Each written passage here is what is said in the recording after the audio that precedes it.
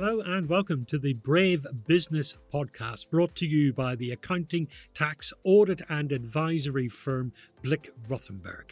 Brave by name and brave by nature, this series is different. Aimed at entrepreneurial businesses, we focus on providing market updates, practical guidance, timely insights and professional opinions from industry experts, helping you make informed decisions for your business. I'm Declan Curry, journalist and broadcaster. The pandemic has changed the way we work. Hybrid working is here to stay, and for some businesses that means global remote working. So we're going to talk about that today. My guests are Alan Tam, who's a global mobility partner at Blick Rothenberg, Mark Abbs, who is a partner and head of the global mobility team at Blick Rothenberg, and Harvey Perkins, director of HR UX, a company which focuses on delivering technology solutions for clients with complex tax and related issues. So let's look at the challenges and the opportunities and how we make it function and how we make it more productive as well. Alan, let's start with you. It's a safe assumption, isn't it, that global remote working is here to stay? I think it's something that definitely will be here to stay. I think what the pandemic lockdown has shown is that people can work remotely overseas. There's technology there to back it up. And actually, it's allowed companies to, for example, access talent that they wouldn't have the chance to access before. You've got really talented people based all over the world who then don't have to up sticks and move their family to go to another location to work. And that's been quite a positive from this pandemic. And from speaking to clients, they see this as the future. It's a tool to retain people, to attract people. Now, if you go out to the recruitment market, it's challenging to say to somebody, we expect you to work for us, but to be office based, for example, 100% of the time, or to not have that ability to work remotely overseas. So companies are embracing the flexibility that it offers and the opportunities that come from. They are, and it does depend on the industry as well, because obviously there's some industries like construction and oil and gas where naturally you have to have people there to actually do the job. But for example, high-tech industries, financial professional services industries, yes, absolutely. Mark Abbs, there are benefits to this, but it has to be managed properly. You have to have the right processes. What are the risks?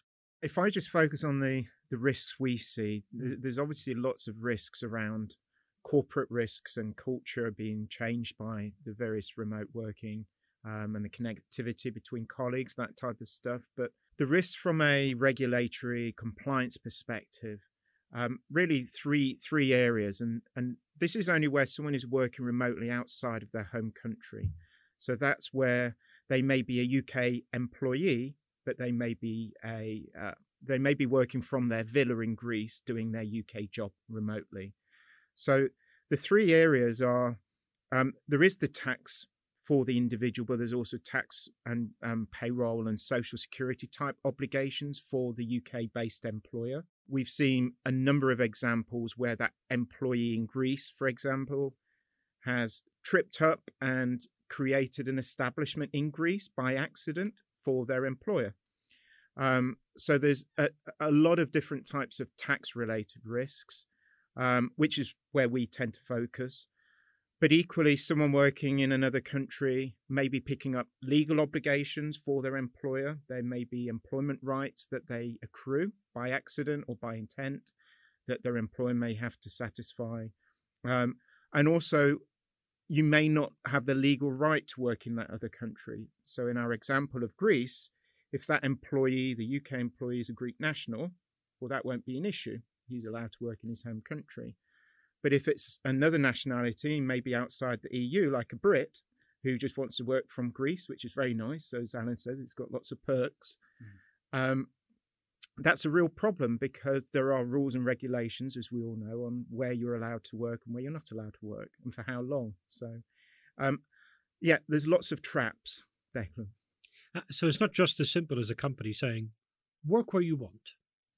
No, and you have to break it down. Early on in the pandemic, we had lots of employers say to us, what do we do? We've got a workforce that has decided to work all over the place, all over the world. And I think it's a question of breaking it into bite-sized chunks, because just to say you can't work overseas. Actually, you're not allowed to do that anymore. You won't get away with it because talent will walk. So it depends on the length of time. So if someone's in Greece for only a couple of weeks while they're on holiday, it's probably not going to cause too many issues. But if they want to turn it into a more permanent structural arrangement, then I think you've got to think about it in a lot more care. And then the other way of filtering, not just length of time, but the seniority. So the CEO who decides to work overseas may cause more issues than a junior or someone in administration that may not have an integral role in that organization. So there are lots of risks, but I think one of the ways to start thinking about it is to break it down into more bite-sized chunks. We've used this word trap, T-R-A-P, several times now, and it's not by accident. It actually stands for something. What do the letters mean? Yes, so T is for tracking, R is for risks, A is for action, and P is for policy and processes. Excellent. Let's bring in Harvey Perkins at this point, because you can talk about the T in traps, and that is tracking. Your company, HRUX, what does that mean? So it stands for Human Resources User Experience, and our focus is on developing technology that supports employers around managing their employees, specifically tax and immigration. So obviously tax is complicated, but tax across borders is doubly so. And from a process perspective, you need to know where people are, you need to know why they're there, and you need to be able to track all of the tax and immigration issues arising as a consequence. And this is where the tracking comes in. It's the ability to know where employees are and prove that that's where they were. Yes, it is where the tracking comes in, but I think it's also important to be careful around the concept of tracking employees. There are obviously data protection issues involved in tracking employees. So we're more focused around, so we will use, for instance, mobile devices, telephones, that sort of thing, to tell the employee where they were, to help them report where they were, but not so much taking that information directly, because of the implications from a data risk perspective. Obviously, it comes down to what individual employers want to achieve and what individual employees are willing to accept. But you tend to get quite a lot of pushback when you talk to an employer about tracking its workforce. But of course, that employer has a massive vested interest in being able to complete its compliance obligations. So it's a double-edged sword, making sure you know where people are without infringing their rights. Because when the word tracking came into the conversation, my first thought was some sort of corporate spying, effectively, to look at workers' productivity and whether they are actually working when they say they are. That's not what you're talking about. It's not what I'm talking about. So typically an employee would be required as part of the process to tell us where they were. And what the system will do, what our system will do, is help them do that. So it will pre-populate an international calendar, for instance, which they can then submit to their employer or to their advisor in order to provide that underlying information. But it remains the employee's obligation to do that, and we would simply facilitate. It's a small part of a big process because there's also a lot of data collection in order to drive the right tax and immigration outcome. And Alan, that's where it becomes relevant to an organization such as yours, and the advice that you give to your clients is the tax implications of people working abroad. Yeah, no, that's absolutely correct. And in order to give that advice and to take that proactive action, organizations need to know where their employees are. So that, it's not around spying on their employees, it's actually enabling them giving them the tool to take that proactive action to actually, put things in place and to minimize that risk.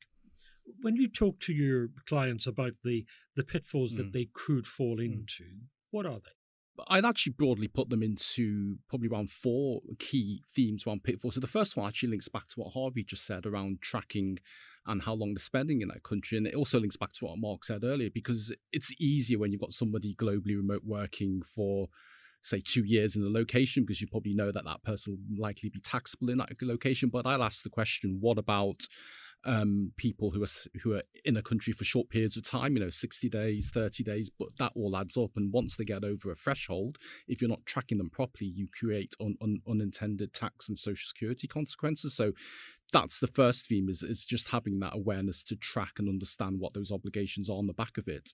The second one, and is quite an interesting one, it's just a general lack of awareness and just communication within the company. Now, I actually had a roundtable with a couple of clients this morning, and that was the key theme that came up. The pitfall that they all seem to fall into is actually the HR team might be very, very good at understanding that this person's gone, getting the right work permits in place, but actually they perhaps haven't communicated with their finance or tax teams, and that in itself could create payroll, obligations, permanent establishment operation, and considerations for the company. So the key theme was to have that communication so that they can then get to that process early enough to take any corrective action.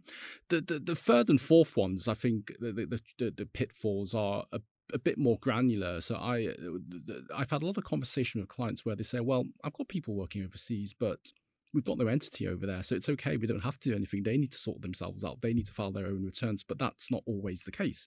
They could still be employer obligations. So it's a wrong assumption to make. And the final one is a lot of companies are actually saying, well, I'm just going to make them self-employed contractors, because they'll be on their own. They'll do their own thing. But again, there'll be rules to catch them out, especially if they're working for that employer exclusively and effectively regarded as an employee. So those are the key pitfalls and themes that I'm seeing. I was just going to add to both what Harvey and Alan were saying on the tracking, and it's very easy to use Outlook to count how many days we're in a country, and we're only really interested at the country level, or where it's a federal system like Switzerland or the US or cantonal. What we don't really care is which building that individual went into, or were they in somewhere they didn't want people to know about. So it's very much at the country level, and it's not very linear, unfortunately. So you may count the number of days you're in a country, not just for income tax, but you may have to count it in a different way for social security taxes. You may have a different way to count it for immigration purposes, and all these different tracking seems very, very simple in concept, but it's hugely complicated when you add in all the different sets of rules. And that's just one country. And then you've got to add the country you're from, or where the country you're in. And our favorite globally remote workers are those that may spend some time in Greece for half a year, and then they go to France, and they're picking up a footprint in all of these different countries. And again, you've got to track that in all these different ways. The responsibility for doing this lies where? You mentioned companies effectively letting employees just get on with what it is they want to do where they want to do it. That doesn't absolve companies of the responsibility, does it? No, it doesn't. I mean, if there are any employer obligations, whether it's immigration, whether it's tax, social security, they will lie firmly with the employer. And there's nothing worse than if they are unaware or no action is taken, and the revenue authorities catch up with them. There'll be fines, there'll be penalties. But actually, think about the reputational risk, especially if you've got senior people, CEOs, CFOs, board level people who are in those countries who aren't paying tax. Do companies really want that advertise in public around those compliance failures? So companies that haven't thought about this, what should they be doing? Thinking about it, I saw two phases, and I think we're in the second phase now, Declan, which is during the pandemic, everything was very reactionary, and that's understandable. We were locked down in a very quick space of time, and people ran and they went to different countries. They stayed with relatives, or they went to a country of their choice, or they stayed at home. And there was a huge displacement of employees. And for the first year or so, we were talking to organizations about reacting. We found these employees in this country. What do we do? What are our employer obligations? We understand that we are on the hook for an awful lot of the reporting. And it's not just the compliance obligations that the employer is responsible for. We've had a number of clients say, well, if we don't allow the employee to work where they would like, we will lose them. And then we all know right now the great resignation phenomena, you don't want to lose your talent. So phase one was very much about reacting. Phase two, and this was coming out of the pandemic and seeing a lot more now where an employer is actually thinking, I think I can make a real advantage of this. Why do I need to move that employee from Taiwan with this, very specialist skill to the UK? Why don't we actually think about this and do it strategically? So instead of reacting, doing it in a very proactive way. I've got an example. One organization had a global workforce of maybe 40 people. It's a life science company. And the chief medical officer, who is the brains, the heart of a company like this, they found him in a small village in Stockholm, or just outside of Stockholm. His children were at school age and his wife had her own career, so there was no way that he was going to relocate to join the UK company. So we understood the rules, managed the pitfalls we've been talking about, and put in an employment structure around this individual that managed both the Swedish and the UK rules. Their chief operating officer was in Hamburg, CFO was in New York, and so on. And last year they floated on NASDAQ for $1 billion valuation, having only started the organization about 2 years before. So they were able to scale and grow globally very, very quickly by using, instead of reacting to it being a negative, to very much about, well, actually, if we do this right, we can have a global workforce that's very, very agile. We just wonder, Harvey, whether the instinctive easy thing for companies when considering their process might be to say, no, we've got this standard, this set of rules, this process, this is how we've always done it. Everyone else has to fit around that. What we've been discussing here is a totally different approach to it, which is almost like a process to fit the individual depending on the circumstance. Now, are we able to be that flexible now because of the technology? Is that where this is going? So yes, we are able to be flexible, but less, so the swan is gliding across the lake, but underneath things are going to be moving quite quickly in order to facilitate that. While Mark was talking, I was thinking about the income tax, the social security, the immigration, and the PE issues arising from that example. And there's a great deal of work to be done to make that swan float across the lake. And that's where the technology comes in. So as I said before, it's much more than tracking. You're going to be filing in several different jurisdictions. You're going to need different information. So sometimes it's the same information, sometimes it's different information in each of those jurisdictions. All of that information has to be brought together and then disseminated correctly. And then on top of that sits the policy layer where you look at all of that and you say, okay, well, this is what we need to do. This is how we're going to set up the policies in order to support those individuals. So it's hugely complicated in order to achieve what is a very desirable business outcome. What's nice about the technology is you asked earlier, Declan, about whose problem is this? Where, who's trying to fix this? What's really helpful for an employer, if in a very simple way, they've got a map of the world laid out with little characters which show where all their remote workers actually are, and it then puts it into context. Because it's, along with tracking, it's also knowing where people are. We all hear stories where I've just found out that my employee was in this country or that country, and I hadn't appreciated that. So the technology, it's not only helping the individual collate all that complex information, but it's also providing their employer with more of a dashboard on and an oversight globally of where people are. It gives them more context.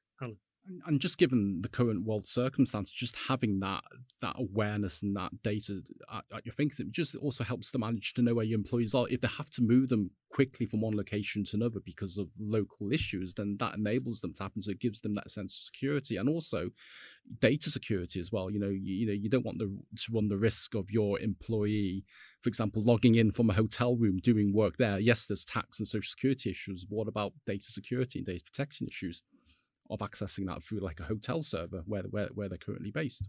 Mark, if these processes aren't in place already within your organization, what sort of problems are you looking at? What issues are you storing up that really are going to come back and bite you? There's lots. I'll just try and give examples. Ultimately, if you get this wrong, an employee is going to be unhappy and they'll walk, because they may say, you as an employer have got a duty of care and you haven't done the right thing by me. You haven't advised me. This is very complex. I haven't got access to the right advisors. If the compliance goes wrong, then you would look at the various rules on the rule that you broke. So if it's tax is often you get interest and penalties. In some countries, if you aren't compliant, you'll get a mark against your name and you're then always under the radar of that particular authority. With immigration, if you're not getting those rules in the UK, as an example, you might have your sponsorship license taken away if you've got people working here that you're not aware of. It hits you in different ways, so it is worth getting it in place. And as I said earlier, if you can try and do it in a proactive way, you're moving out of crisis into, you know what, this is actually a good thing and I can attract more people to my organization. I can grow quicker by having that process in place. Where within, if you consider the different strata of the workforce in larger companies, is this just something that affects the senior executive level, maybe middle management? Or is this something that runs all the way through the organization from the highest to the lowest? There are slight nuances in the rules, but broadly, governments don't mind who pays the tax, what their job title is, as long as they are paying the correct amount and their fair share. So when I started in tax, I think there was a lot more differentiation in how an organization would support their workforce. So the senior executives would get the red carpet treatment. They would get access to the best advisors. And the rest of us would just be told, exactly, like it or not, but turn up at the call center here. Yes, that's quite uncommon to see now, though. Most organizations have a feel that they have a corporate responsibility.